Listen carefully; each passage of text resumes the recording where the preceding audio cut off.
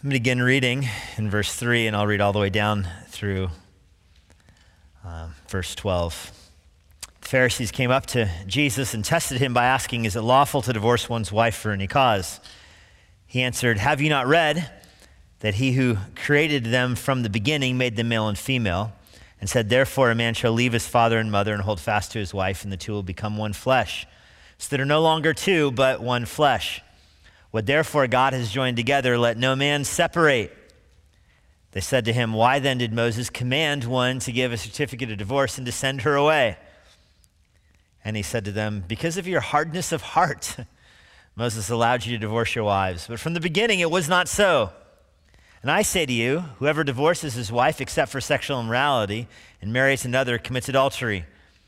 The disciples said to him, "If such is the case of a man with his wife, it is better not to marry." Jesus said to them, "Not everyone can receive this saying, but only those to whom it is given. For there are eunuchs who have been so from birth, there are eunuchs who have been made eunuchs by men, and there are eunuchs who have made themselves eunuchs for the sake of the kingdom of heaven. Let the one who is able to receive this, receive it." Back in my early days of Christianity, I was working for a missions organization that basically had I don't want to say a vow of celibacy, but an approach towards all of the 20-somethings that were working for them that singleness was better. In fact, it was not ambiguous. It was definitely made clear to us that we were expected to stay single as long as we were working for this missions organization, because then we could be truly devoted to the Lord. And the director of the organization definitely, you could say he exploited us in our singleness, but I would like to, looking back on it, say that we leveraged the opportunity.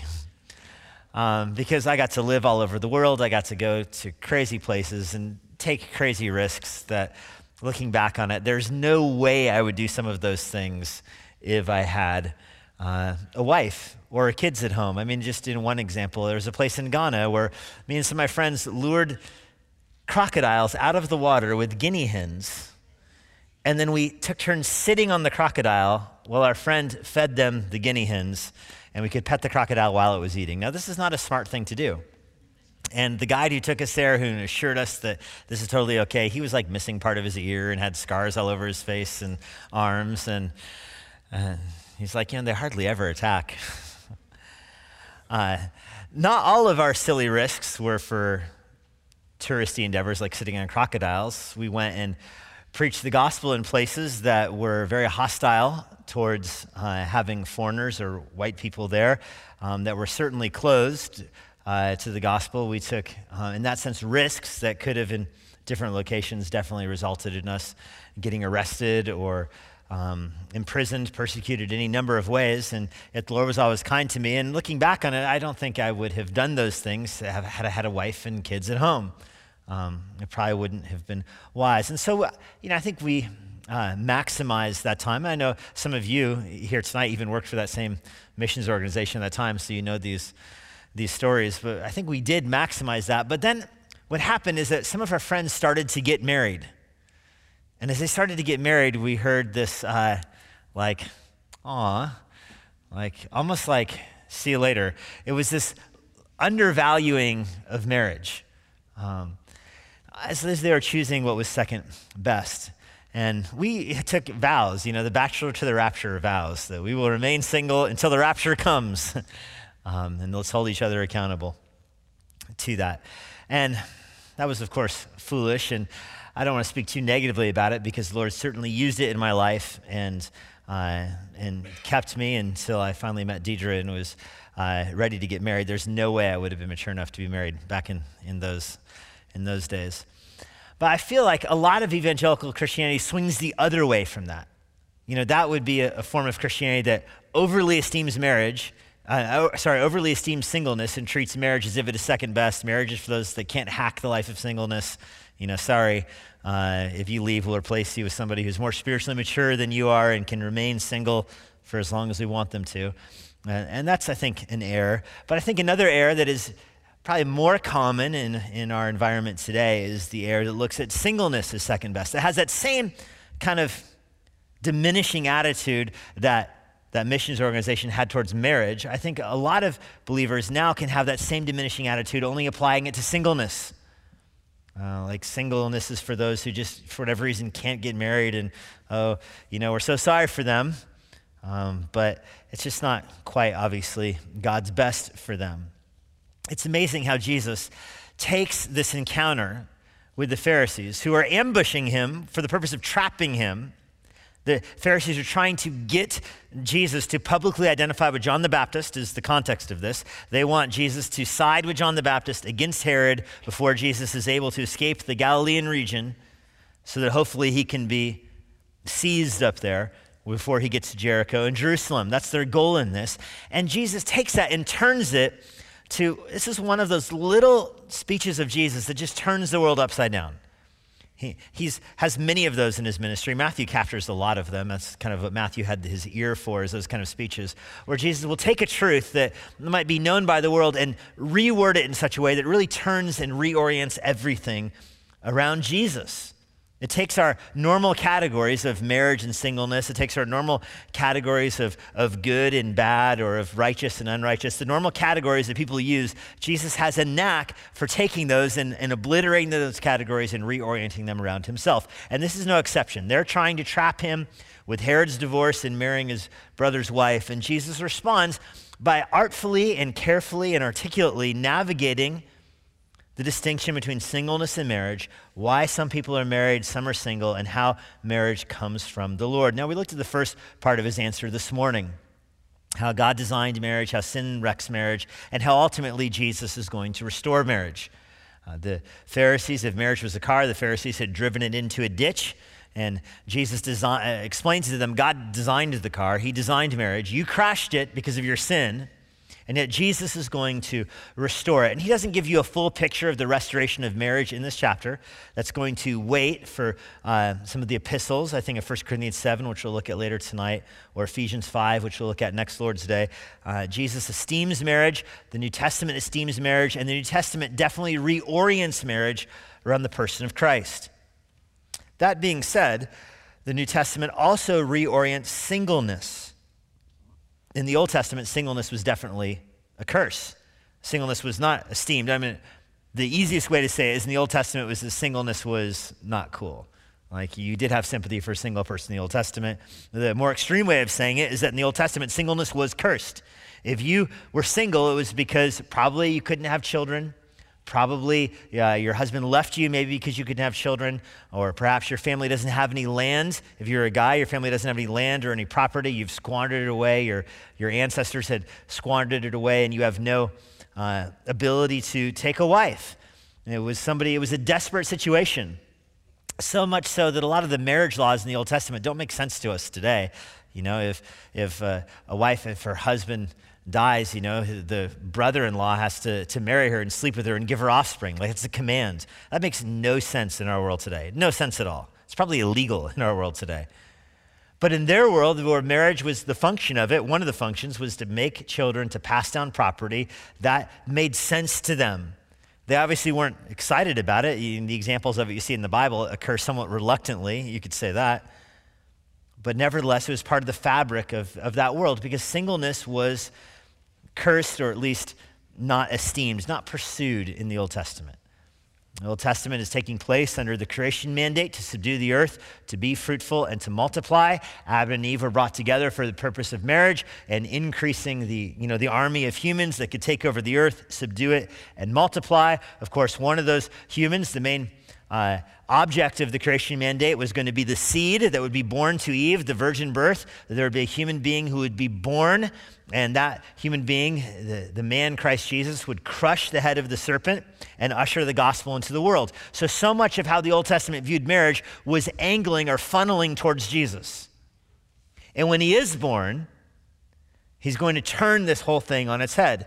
The creation mandate is going to give way to the Great Commission, where in the New Testament, it's not a mandate to subdue the earth and multiply and fill it, although that mandate still takes is still there. It's still operating in the background, to use computer terminology there. It's still operating in the background. However, there's a new mandate that supersedes it, to go into all the world, making disciples of all nations, teaching them all that Jesus has commanded us and baptizing them in the name of the Father, Son, and the Holy Spirit. That's the new mandate. Family gets reoriented in the New Testament around Jesus Christ. And so much more can be said about that. So in the New Testament, singleness changes. And we're so familiar with what the New Testament teaches about marriage, you might lose sight of how really radical it is, what Jesus says in Matthew 19. Because we read Matthew 19 and 1 Corinthians 7, we might read them in the same afternoon. At least I did today. I read Matthew 19, this preacher this morning. I'm reading 1 Corinthians 7 this afternoon. I've got Ephesians 5, we're going to teach on next week. I mean, all that is simultaneous in our minds. It was not simultaneous for these listeners. They hear Matthew 19, and then years go by between the conversation in Matthew 19 and what is recorded in 1 Corinthians. Years go by from even 1 Corinthians to Ephesians. There's long periods of time that are taking place in here where they don't have the full picture yet. And so what Jesus begins with in Matthew 19 is shocking to them. So remember, the question was, can you divorce your wife for any reason like Moses commanded? Love the way they word that question. Jesus says, haven't you read a little book we call Genesis? And no, God designed marriage, and you can't get divorced for any reason you want to. In fact, you can't get divorced for any reason, Jesus says, except for adultery. And even that is a mercy. Remember, the punishment for adultery in the Old Testament was being stoned to death. Clearly, that is not the punishment for adultery in the Roman Empire. The Roman Empire, adultery proliferated. The Romans had different categories of marriage even. They allowed adultery. People aren't getting put to death for adultery during the life of Christ, for the most part. There might be exceptions, but for the most part, people were divorced for it. And so Jesus says something radical to the Pharisees. You cannot get divorced for any reason. Specifically, you cannot get divorced because your wife isn't providing you children. But if you do get divorced, you're dooming yourself to a life of adultery. And the one exception is if you do get divorced for adultery. That's the grounds that the New Testament gives for divorce. If your spouse commits adultery on you, that becomes the what has broken the marriage bond, and you are allowed to pursue divorce. And Jesus doesn't command you to pursue divorce. He doesn't say you must get divorced, that you just have that option in his teaching, but it is not a command of his. So the disciples aren't coming at this from the perspective of what about adultery. That's not what they're focused on. That's what Americans get focused on. That's not what the disciples are focused on. They're coming at this from the perspective of what about the person who doesn't have children, and you're saying they can't get divorced? Or what about the person who's no longer found favor, is the language from Deuteronomy 24, in their husband's eyes? You know, there's so much Jewish literature filled with all the excuses for divorce. She oversalted the food. Divorce. What about those scenarios? And Jesus says you may not get divorced in those scenarios. That's what would have been shocking to them. They're operating in kind of a no-fault divorce world. And Jesus says you cannot get divorced for any reason except adultery. And as the disciples are taking that in, their first response is not the American response of like, well, what about abuse, or what about divorce 10 years ago, or those exception clauses? This is not really the way the Jewish mind works. The disciples are just struck by the big picture of this. We can't get divorced. So that means if you marry, and you marry, to use the more modern analogy, language, if you marry the wrong person, you're stuck. That's where the disciples go. You're stuck with that person for the rest of your life. That can't be right. I mean, that is a high-risk move right there. Marriage goes from like, yeah, that might be nice, to, whoa, if I do this wrong, it will ruin my whole life. That's how the disciples are hearing this. And you can tell because the disciples respond after the Pharisees kind of fade to the background because they were just humiliated by Jesus. After that happens, the disciples say to Jesus, verse 10, if that's true, then why would anyone get married? Do you catch their question? If there's no escape hatch, it's better to never marry than to risk being trapped with the wrong person for the rest of your life. Because in their mind, that is ridiculous. What Jesus just said, absolutely insane. You get married and your wife can't have kids. Obviously, in the Jewish mind, you should be able to divorce. Now Jesus is saying no. Forget the salting on the food. We're talking more extreme things right here, and Jesus is saying there's no way out.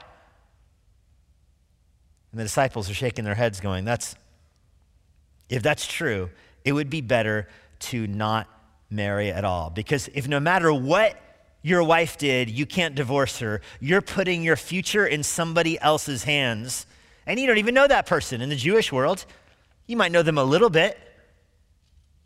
You're putting your future into somebody's hands. What if they turn out crazy? Then what? So that's their question to Jesus. Calvin, in Calvin's commentary on this, has a very kind of uncharacteristically funny line for Calvin. He says, after the disciples asked that question, Jesus might have been tempted to respond, "It's a good thing your wives didn't ask that question." To the disciples. You're worried about what happens, and you're saying it's better not to marry John and Peter. I mean, I know you guys. It's a good thing your wives didn't ask that. They're likely trapped to you. Jesus doesn't respond that way. He says, not everyone can receive this saying. Now, the antecedent to the saying, it's not crystal clear, but I think the antecedent for the saying is verse 10, the disciples question that it's better not to marry. So the disciples say, is it better not to marry? And Jesus says, not everybody can receive that. In other words, not everybody, because he's going to repeat that phrase at the end of verse 12, and that's why I take it as, I say the same language in verse 11 is also used in verse 12, that the saying refers to the statement that not everyone should get married. The disciples are saying, if that's true, if it's such a high-risk move, it's better to not marry. And Jesus' response is, you're kind of right, but not everybody is capable of that choice. And then he's going to give some different categories here. Now, before I read the categories, let me give some principles for understanding this. God ordains marriage for good. We know this because Jesus just said that 6 hours ago or 2 verses ago, depending on what timeline you're working on. Just this morning we heard him say it, or it's just the next paragraph above you. Jesus just said that God designed marriage for good, of course, quoting from Genesis chapters 1, 2, and even reaffirming it in 3. Even in the curse, God reaffirms that marriage is designed for good because he curses man and woman. He curses the ground, and Adam will work as he's providing for his family. Childbirth will become painful. So even the curse takes place in the context of marriage. So God designed marriage for good. Marriage is designed to function in a fallen world. So you're not allowed to despise marriage. This is a sin that is reiterated in the New Testament. Well, Paul will write to Timothy, stay away from those who defile marriage. It's going to be repeated in Hebrews 13. By Paul, the marriage bed remains undefiled. There are those that pass ordinances restricting marriage. Paul tells the Corinthians, and I believe it's in Colossians as well. The idea is that there are those who make regulations restricting marriage and diminishing marriage, and that's wrong because God designed marriage for good. So don't despise what God makes for good. Also, in this world, there will be trouble. There's no part of this world that's untouched by sin. So in this world, there will be trouble. So do not be surprised if you have trouble in your marriage. So don't run away from marriage because of that. But there is also a beneficial kind of singleness, and that's where Jesus is going with his answer. He's going to esteem a kind of singleness that is different than marriage, obviously. When Jesus is using the word singleness here, he means somebody who's not married. There's a kind of singleness that isn't cursed like it would be in the Old Testament. It's not second best like perhaps it would have been perceived in the Old Testament, but it's something that Jesus is actually elevating above even, or at least at the same level or par with, the married person. And the reason I say he's elevating is because he says not everybody can receive this. Not everybody is mature enough to receive what he is about to say. So what's he about to say that not everybody can handle? Well, there's 3 kinds of eunuchs, he says. Okay. 3 kinds of eunuchs. Those that have been so from birth, physical deformity, and I think that could even be a wide enough umbrella to just even cover those that have no sexual desire. whether or not it's an actual genetic deformity. Commentators say it's often a genetic deformity or physical deformity, but I think it could even be an emotional deformity or whatever, where somebody is just not, has no desire for marriage whatsoever. That could be one category. They're born that way. Another category could be those who have been made eunuchs by men. Now, this is foreign in our world, very common in the New Testament times, very common in the ancient Near East, of course, but even more so in the Persian Empire, very common in the Roman world to have people who were eunuchs. You're going to meet a eunuch in the book of Acts who ministered to the queen. Eunuchs would often wait in the royal courts, minister to the king's harem, and so they were made eunuchs for the sanctity of the royal line. You couldn't have non-eunuchs caring for the king's wives, because then you wouldn't be sure of the genetic validity of a prince or princess that would be born. And so eunuchs cared for kings and queens and the harem, the women that were in the household. And that's just the reality of that world. Again, totally foreign to us, so I don't want to be detained by that any longer. But the third category is what's interesting. Those who have been made themselves eunuchs for the sake of the kingdom of heaven. So this is the kind of verb tense here, not those who were that way from birth. That's a very passive way of saying it. They were that way from birth. They just don't have desire. This is a third category. It says, this happens to the person by their own choice. The second category, it happens to them by somebody else. The first category just happened. Second category, somebody did this. But the third category, they're doing it to themselves. They're making this choice. This is, I don't think it's talking about physical castration or anything. It's more of a spiritual category of people that volitionally make the choice to remain single for the sake of the kingdom of heaven, is how he says it. This is a new category of thing. You don't encounter this in the Old Testament. A new category that Jesus introduces, that there are people who make the choice to remain single for their life so that they can serve the kingdom of heaven. I say for their life, that might even be overstating it, because Jesus doesn't say for their life. There are people that make the choice to remain single for a period of time, perhaps their whole life, but for a period of time for the sake of the kingdom of God.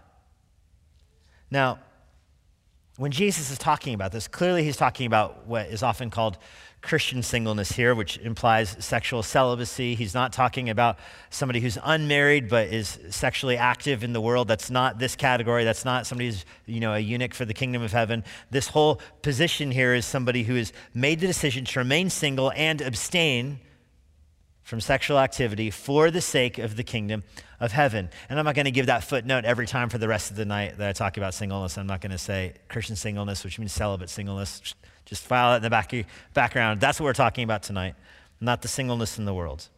Jesus esteems it. This would be brand new for the disciples. This is world changing for the disciples. That Jesus now introduces people that are going to make a deliberate choice to be unmarried. Not like the disciples were toying with 5 seconds earlier with, yikes, what if I get in a bad marriage? Better to be single. Jesus calls their bluff. Basically tells them, yeah, you guys couldn't hack it. So he's going to teach now on singleness. This is picked up in 1 Corinthians chapter 7. I'm going to give you an outline here before we turn to 1 Corinthians 7. 4 ways that singleness is a gift. 4 ways that singleness is a gift. It's often called the gift of singleness.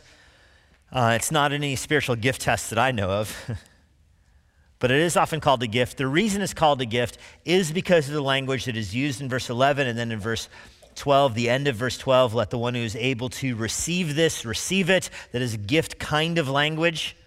Not everyone, verse 11, can receive this saying. The idea here is that you have the capacity to receive it, which implies that it is a gift. Jesus' language here is implying not only that it is a gift, but first, that it is actually good. The singleness is good. The way Jesus describes it implies that it is good to remain single. So I want you to flip over to the longest passage in the Bible that discusses this, 1 Corinthians chapter 7. And you can keep your little Bible ribbon or whatever in Matthew 19, but we're going to be in 1 Corinthians 7 for probably the next half hour. And then we'll just end it for a few minutes back in Matthew 19. But the next 30 minutes or so of our lives will be in 1 Corinthians 7. I say it is good, and I'm getting the word good, morally speaking, from how Jesus described it in Matthew 12. But now in 1 Corinthians 7, Jesus Continues, speaking through the Apostle Paul here, to describe it as good. It is good for a man not to have sexual relations with a woman. And some translations say not to touch a woman. It is clearly a euphemism or an idiom for sexual relations. So I think the NIV even translated it's good for a man not to marry. That's obviously what Jesus means. By the way, the reason I say that this is Jesus speaking in 1 Corinthians 7 is that Paul identifies his teaching in 1 Corinthians 7 as coming from the Lord. Likely meaning that Paul had taken, he says this, in verse 12 and verse 10. He's saying it's coming from the Lord because of what's written in Matthew 19. So, 15 years after what took place in Matthew 19, at least Paul's describing this in 1 Corinthians 7. He has Matthew in the background. He's read Matthew. I'm sure by the time he's writing this, he's familiar with what Jesus said in Matthew 19. He's even addressing it as saying it came from the Lord. And so he's picking up on what Jesus said in Matthew 19 and saying it is good for a man not to have sexual relations with a woman. In other words, singleness is a good thing. Now, he doesn't say it is the only good thing. Paul is not diminishing marriage. And I think for you to get the most out of 1 Corinthians 7, because I see mostly married people here tonight, the way to get the most out of 1 Corinthians chapter 7 is to not pit marriage and singleness against each other. There will be some contrasts, but understand that both are good. Paul is actually esteeming both. He's esteeming marriage above where the world esteems it, and he's esteeming singleness above where the world esteems it. He's making much of both singleness and marriage. So when he says it's good for a person to be single, don't take that as, so Paul doesn't like marriage. No, Paul does like marriage. He also likes singleness. In fact, he's even going to say that he personally prefers singleness. He's glad that he is single as he's doing his ministry. And he, of course, was married in the past. We know this from all kinds of reasons, but he was part of the Sanhedrin, which would have required marriage. He uses a word for himself later on in 1 Corinthians 7 that seems to imply that he is a widower. So Paul was married. Here he describes himself in this chapter later on. It's good that he's single. He wishes all people were as he, meaning single. But for now, he's saying it is good for a person to be single. So I just want you to start your understanding of the New Testament's teaching on singleness, that it is good. It's not bad. It's not cursed. It's not second best. It is, in fact, good to be single. Now, celibacy in particular is good for single people, not good for married people, which is where he goes in verse 2, all the way down through verse 5. We'll skip over that for now, but basically verses 2 through verses 5, he's just saying, celibacy is good for single people, not good for married people, so repent. Verse 6, now as a concession, not a command, I say this, I wish that all were as myself am. Now, here's where he's saying, I wish others, all Christians, were single like he is. Now, the word concession is weird. It almost says like Paul's reluctantly saying it. It's a very strange Greek word. It's not a very common Greek word. It's translated concession here. A better way to say it might be like for your awareness. It's almost like when you have, lettuce right here and chocolate right here, and the kid is going for the chocolate, and you could say, I want you to be aware that there's also lettuce on the table. They're both good. They're both good differently. However, I see you gravitating towards one, so I want you to be aware that there's another option. You recognize as a parent what you're doing with that. You're letting the child make his own decision, but you're increasing their awareness. And as a child understands the awareness of what the options are, and even that you're saying there's another option, maybe the child will pick up on the fact like, ooh, I go for lettuce now, I get more chocolate later. The kids have that decision-making capacity. That's this word, and that's why you don't say that as a concession. I'm letting you know there's also lettuce. You're saying like, I want you to be aware. There's another option here. And I think that's a better way to render this. Again, it's not a very common Greek word, but that's how I would render it. Paul's saying, I'm letting you know of this other option. I'm not commanding you. In other words, I'm not commanding you to stay single. I'm not telling you must stay single. He's not doing that. He's saying, I want you to be aware. There's something else good on the table. In fact, he says, I wish that everybody were as I am, but each has his own gift from God. We'll talk more about that in a second.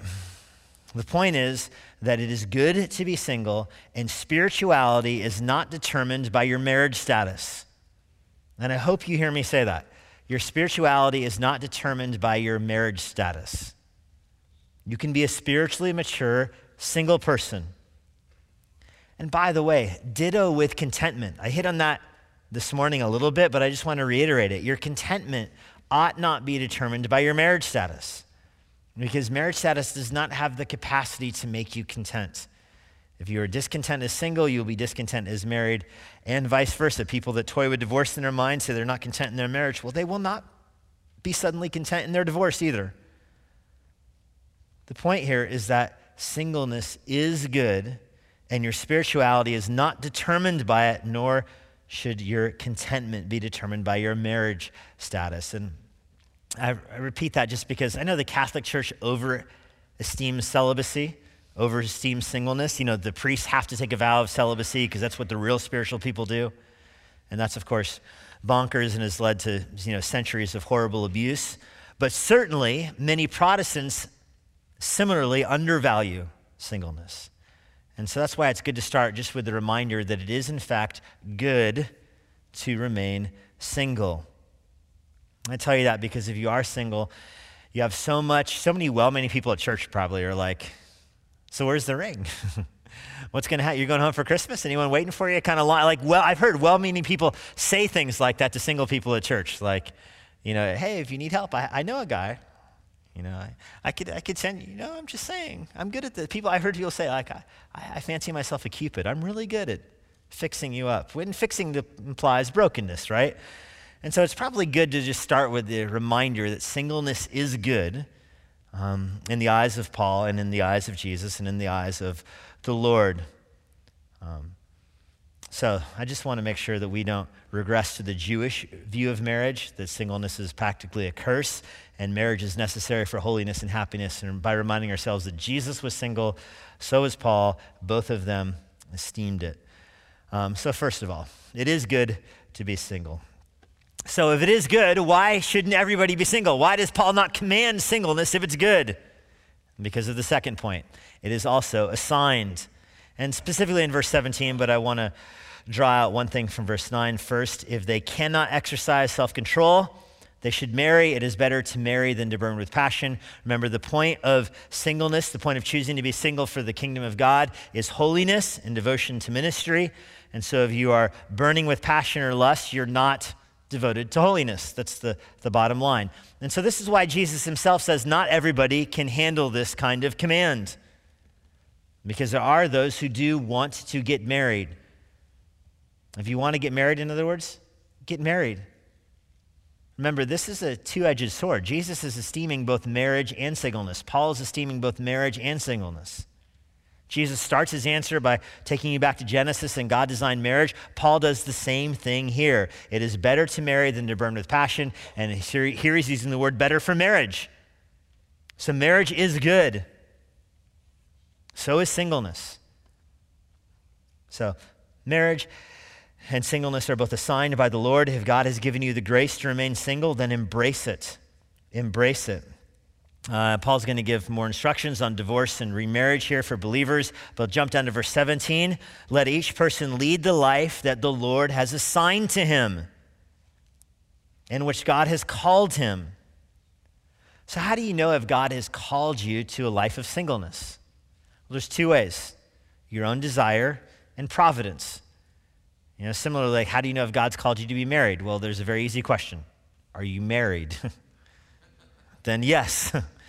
It's the ring. If you have the ring, that's the window into providence. Singleness is the same way. Are you single? Then God at this moment in your life has called you to singleness. Is God giving you the ability to fight against sexual sin in your life? And that's validating your calling. God's given you that grace. And so embrace it. Embrace it. But do you want to get married? Then get married. But do you want to stay single? Then stay single, and don't let other people bully you out of it. It is assigned is the language Paul uses in verse 17. I love the way the ESV translates that word. The Lord has assigned to him. This is God's sovereign choice. And this is Paul's rule in all of the churches, by the way. He's going to go on to say, he's going to compare it to slavery. Look down in verse 20. Each of you should remain in the condition in which he was called. Were you a slave when you were called? Don't worry about it. But if you get your freedom, get your freedom. Do you catch his analogy here? Stay how you were when you were called, when you got saved. Were you a slave when you got saved? Then stay as a slave. But you say, oh man, I really want my freedom, and there's an opportunity for my freedom. I've got money, I can buy my freedom. But Paul says, stay as a slave. No, stay as a slave, but if you have money for freedom, you have opportunity for freedom, then get your freedom. In other words, your spiritual maturity isn't determined by whether or not you're a slave either. The same principle is applying to marriage right now. Are you single? Then stay single. Were you single when God saved you? Then stay single. But I want to get married and there's an opportunity for marriage. Then get married. It's fine. But recognize if you were single when the Lord saved you, it very well could be his will for you to stay single. And this is good in the Lord's plan. Not meaning you should never be married, but just understand, verse 24, in whatever condition you were when you were called, just remain that way with God. That's verse 24. But again, if you're burdened by this and you want to be married and you have the opportunity, that's the language Paul uses earlier, if you have the opportunity, then take it. In other words, your spiritual maturity is not about divorce. Spiritual maturity is not about marriage. Earlier, for those who are divorced, Paul says, remain as you are single. Your spiritual maturity is independent of that worldly circumstance. Thirdly, singleness is a gift because it is good, because it is assigned, and thirdly, because it is freeing. And he picks us up in verse 25. Concerning the betrothed, I have no command from, meaning somebody who's engaged, I have no command from the Lord, but I give my judgment as one who's by the Lord's mercy is trustworthy. People say, so here's where Paul is not inspired. Paul's just riffing off the cuff here because it's not the Lord, it's me, as if Paul's making stuff up. To which I respond, that's not the way the Bible works. Like, there's not a part of the Bible that the author is just like riffing and like, hey, let's see how this happens, let me turn in this. Oh, people believed it, wow. Now, when he says it's not of the Lord, he's saying he's leaving what's taught in Matthew 19. Everything so far has basically been taught in Matthew 19. He's leaving that, and now he's going beyond Matthew 19. He's still inspired. He's still speaking as somebody who's, as he says, who by the Lord's mercy is trustworthy. In other words, you should believe this. It's still inspired. It's still scripture, but it's beyond Matthew 19. In view of the present distress, meaning the church age, it's good for a person to remain as he is. Are you engaged? Then don't break off your engagement. Are you free? Are you single? Then don't seek to get married. So you catch what he's saying? This should be a freeing position. Are you single? Then don't worry about being married. Unless you really want to be married, and then look what he says in the next verse, verse 28. But if you do marry, you haven't sinned. And if you are engaged and you get saved and you're like, well, I don't know what I should do. Well, do you want to get married? Is she a believer also? Then get married. It's not sinful to get married. Remember, marriage is also good. So you go through this whole paragraph, and I won't take the time to go through every single verse in this paragraph because he says the same thing 15 times in a row. He's trying to drive home the point to you that you really should worry less about this. That's why I chose the word freeing for the outline. You really should worry more about your own personal godliness and your own personal sanctification than you worry about your marriage status. You just should. You should be freed, and you think, well, what if I make the wrong choice? Then you're not thinking maturely, okay? Embrace providence, embrace your situation in life, trust that the Lord brought you to the situation in life that you're in right now, trust that the Lord's going to give you the grace to live out the life that God has called you to live with holiness, knowing that with every temptation, he's given you a way to escape that temptation. He tells the Corinthians that just in a few chapters. You think, okay, I'm married. Then stay married, Paul says. You can't divorce your wife. You think, okay, I'm single. Then stay single, Paul says. Like, oh, I really want to get married. Okay, then marry a Christian. It's fine. Like, oh, but I don't know. Just embrace where you are in your life. This is a difficult world. He says, in view of this present distress, there's all kinds of problems in this world. But if you think, I'm not content now, well, that's the problem. Your lack of contentment is the problem. And you will bring that lack of contentment into marriage. He says this world is filled with distress right now. Marriage will not take away your distress. The truth is, marriage may cause some problems while it fixes others. If the source of your distress is sexual immorality, marriage may provide an outlet for that, but marriage will provide other problems for you to deal with. Marriage is not intended by God to resolve all personal, emotional, and physical difficulties and problems in your life. In fact, it will likely intensify some of them. So don't be distressed over whether or not you're married or single. The point of Paul writing 1 Corinthians 7 is to free you from that worry and to say you can be godly as a single person, you can be godly as a married person. Stay as you were when you were called. Don't be devoted to singleness throughout your whole life. Don't say, I'm going to make the decision to be single throughout my whole life if you're burning with lust. That would be a foolish choice, because you won't be devoted as for the kingdom of heaven as you're burning with lust your whole life. So that would be a bad choice. So get married then. But if you're thinking, I don't know, I want to be single, but I also want to get married, Paul says, embrace the providence that you're at. Embrace the situation you were when you were saved. Reorient your current situation around heaven. This is what I mean. Verse 29, he says, the appointed time has grown very short. From now on, let those who have wives live as though they have none, and those who mourn as though they were not mourning, and those who rejoice as though they were not rejoicing, and those who buy as though they didn't have any goods, those who deal with the world as though they had no dealings with it. For the present form of this world is passing away. Again, a very profound passage, often overlooked because it's in the middle of a paragraph on singleness, often misunderstood. Let those who have wives act as though they had none. There were monks back in the 300s and 400s that justified leaving their families. The whole Catholic monkery system is kind of built on a misunderstanding in this verse that a lot of the monks, you understand, were married.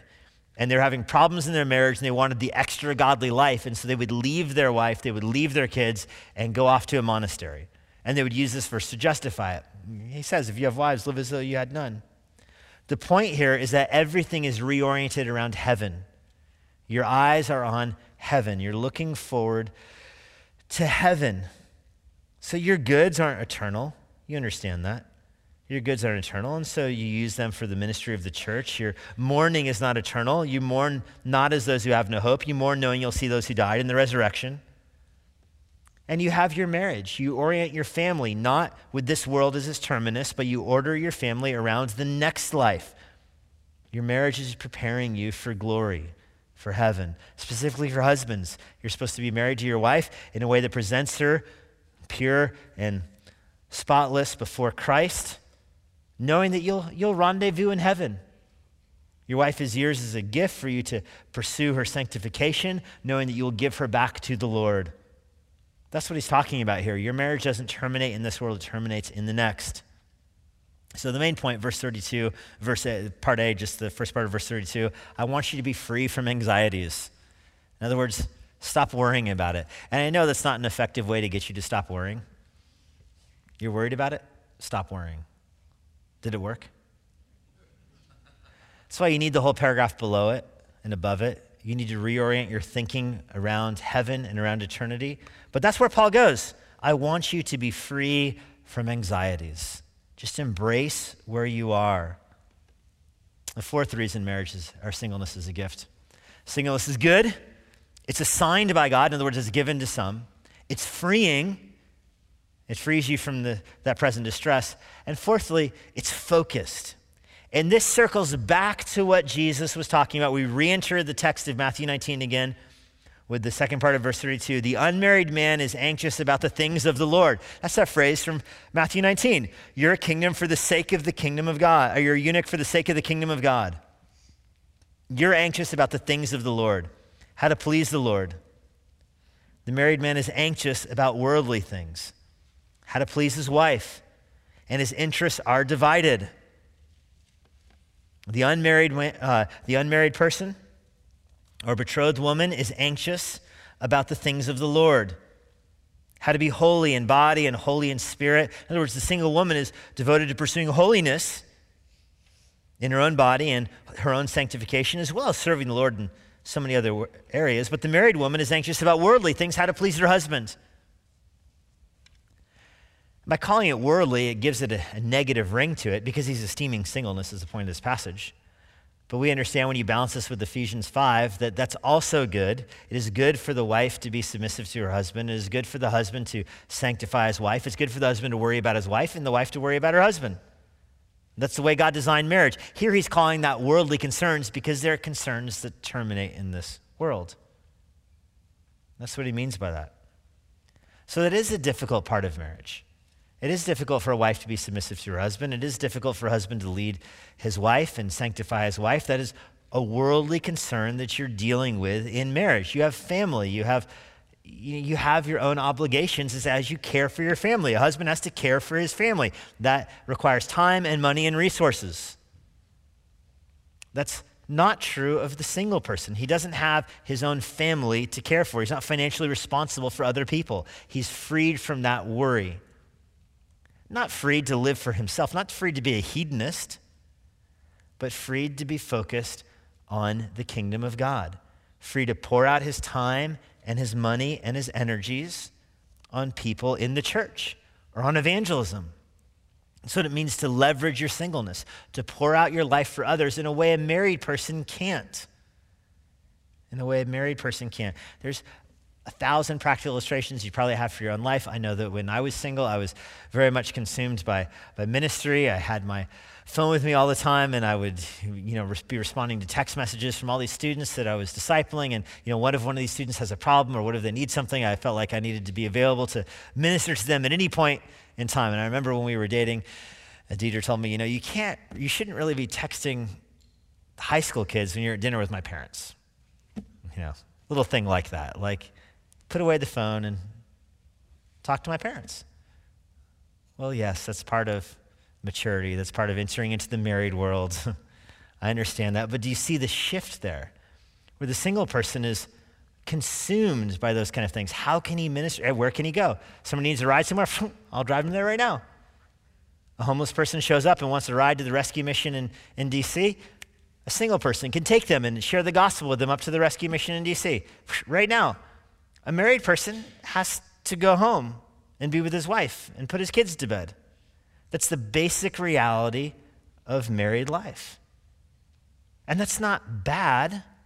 That's the way God designed. In fact, it's commanded in Ephesians for husbands and wives to live like that, prioritizing their family.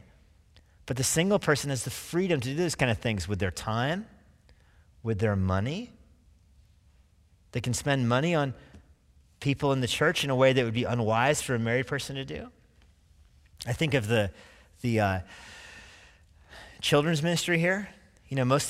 Many married couples serve in the children's ministry every other week. So they can be involved in an ABF and they can be discipled as a married couple in their ABF, and then every other week they're in children's ministry. I know that's what my wife does. I know that's what many married couples do. I know many single people will serve in children's ministry every week because they're not going to go to an ABF with their wife because they're single, so they can pour themselves out just in the children's ministry of the church. It's not a very basic way you see that distinction. And don't misunderstand Paul or me by saying if you're a married person and you're only serving every other week in the nursery so that you can minister to your wife or to your husband in the married's ABF every other week, that's somehow bad. It's not bad. You're called to do that. But for the single person, be aware of that trade-off and embrace it as good.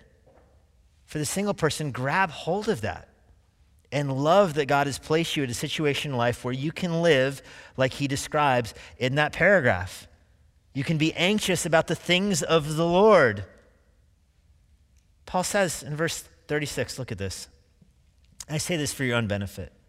I don't want to lay any restraint upon you, but to promote good order and secure your undivided devotion to the Lord.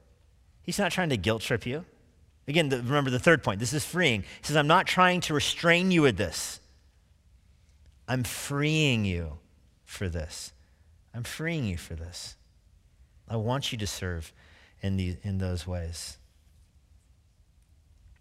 When I was an associate pastor back in California, I had interns that were almost all single guys. And that spoiled me because I could text them any time, any favor, anytime, anything. I could have a Bible question at midnight and send them. I could want Bibles taken to the airport for a 2 a.m. flight, missionaries coming in at 3 a.m. No problem. I got an army of single guys that can go do that. And I remember the wake-up call that happened when they started to get married. Like, hey, I can no longer text you at midnight and say, hey, there's a missionary landing at 2 in the morning. Can you go get them? Got to hire a new single guy to go do that. That's the freeing nature of singleness. And Paul says, embrace it. Embrace it. Look what he says down in verse 38. He who marries does well. He who refrains from marriage, even better. What's even better than well? Again, understand the framework of this whole chapter. He's not pitting them against each other. He's freeing you and allowing you to live the life that God has given to you. You can flip back to Matthew 19, where we will end. Jesus says there's that third category that have made themselves eunuchs for the kingdom of heaven. I said that Jesus reorients marriage around this because of this basic principle.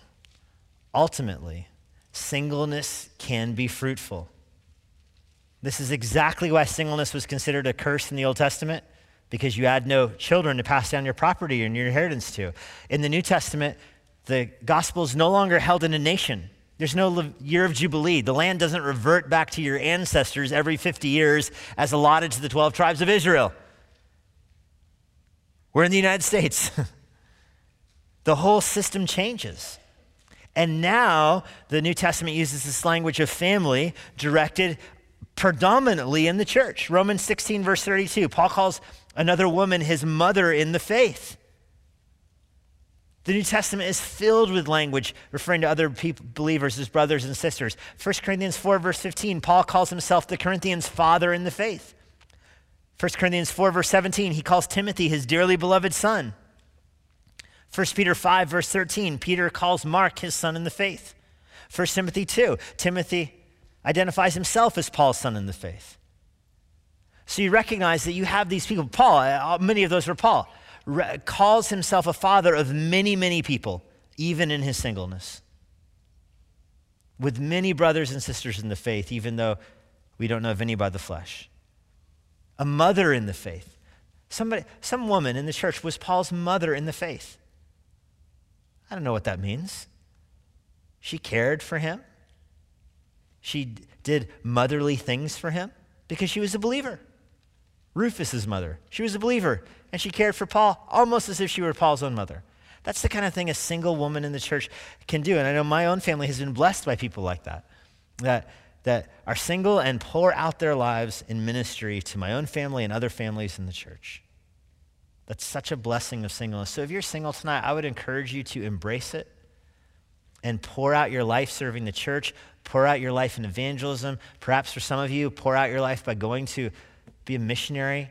I know Christine going to be a missionary in Chad, in a very remote part of Chad, a very difficult place out there to go to. It would be very difficult to take family out there, and she's going to go out there. You can do radical things for the gospel as a single person that would perhaps be difficult or unwise for a married person to do. And you'll bear spiritual fruit doing those kind of things. I'm struck this morning as we were reading Luke chapter 2. The scripture reading ended at verse 14, but you go on in Luke chapter 2, there's Anna in the temple. And she's 84 years old. Did you catch that? 84 years old when Jesus was presented to her in the temple. And Luke just lets you know a little tidbit about her life. She was married for 7 years. Just think a little bit about what her life would have been like. At what age is a Jewish woman married? Probably in her 20s, maybe would be a reasonable guess, maybe younger. It'd be very unlikely in the Jewish world for somebody to get married when they're 30 or 40. So it's probably in her 20s, if not younger. 7 years. Say she got married when she was 17. 24. her husband dies. This is a very reasonable scenario. She spent the next 60 years single. Doing what? Just ministry in the temple. And what was her reward? That when the Savior comes to earth, the Savior comes to her in the temple. And she can hold Jesus. And when you read her words in the end of Luke 2, you don't come away thinking, man, she regrets this. She doesn't regret this. She understands what Jesus was going to teach. When that little baby grew up, he was going to teach that there are some that remain single for the kingdom of heaven. So if you're single tonight, I pray that you would embrace it and delight in the Lord's call on your life. I know the hardest place in this discussion to be is a single person who really wants to be married. But the same principle I would challenge you with, to pursue contentment in your own life. Be content with where the Lord has brought you. Know that the Lord will provide a way of escape from every temptation, and trust the Lord's providence in your life and his timing for his own good work. Lord, we're thankful that you work in us and through us to will and to act according to your good purpose. We began our service tonight praying that, and I want to bring the teaching to a close with that same prayer. We know that you are at work in our life, that if you've appointed good deeds for us to walk in, you've appointed who we're to marry. You've numbered our days. You, of course, are sovereign over our marriages. Lord, I'm thankful for the gift of marriage and how you provided Deidre for me and our three precious girls. I'm grateful for the gift of family you've given us. I pray, I just beg you that the single people in our church would have that same kind of joy, that they delight in their situation in life, that they know that it is good, they know that they're blessed by you because of where you've called them, and that they would receive your providence. I pray particularly for grace for those that are single that want to be married. I pray that you would encourage them in their singleness, help them maximize this moment of their life. We don't know how long this moment will be, but we know you esteem it and you call it good because it's you who have given it to us. So help us receive it as a gift from your hands. And Lord, I do want to thank you tonight for those who are single in our congregation who pour out their lives serving this church, and I think of people serving in children's ministry, serving in facilities, serving in the mission field, serving in so many different ways. Evangelism, pouring out their life, college ministry, spilling out their life in ways that married people just can't. I'm thankful that you've blessed the church with so many faithful servants like that, like Anna, who serve you with a pure heart, devoted for the kingdom of God. We're thankful that they serve by your good pleasure and for your purpose. We give you thanks for them in Jesus' name. Amen. And now, for a parting word from Pastor Jesse Johnson. Thank you for joining us today. If you're in the Washington, D.C. area, I would love to see you at Emmanuel Bible Church. Our service times and church information are on our website at ibc.church. For more information about the Master's Seminary and their Washington, D.C. location, go to tms.edu. I hope this resource has been a blessing to you and it helps you seek the Lord daily, serve others around you, and share the gospel of Jesus Christ with boldness. May the Lord bless you.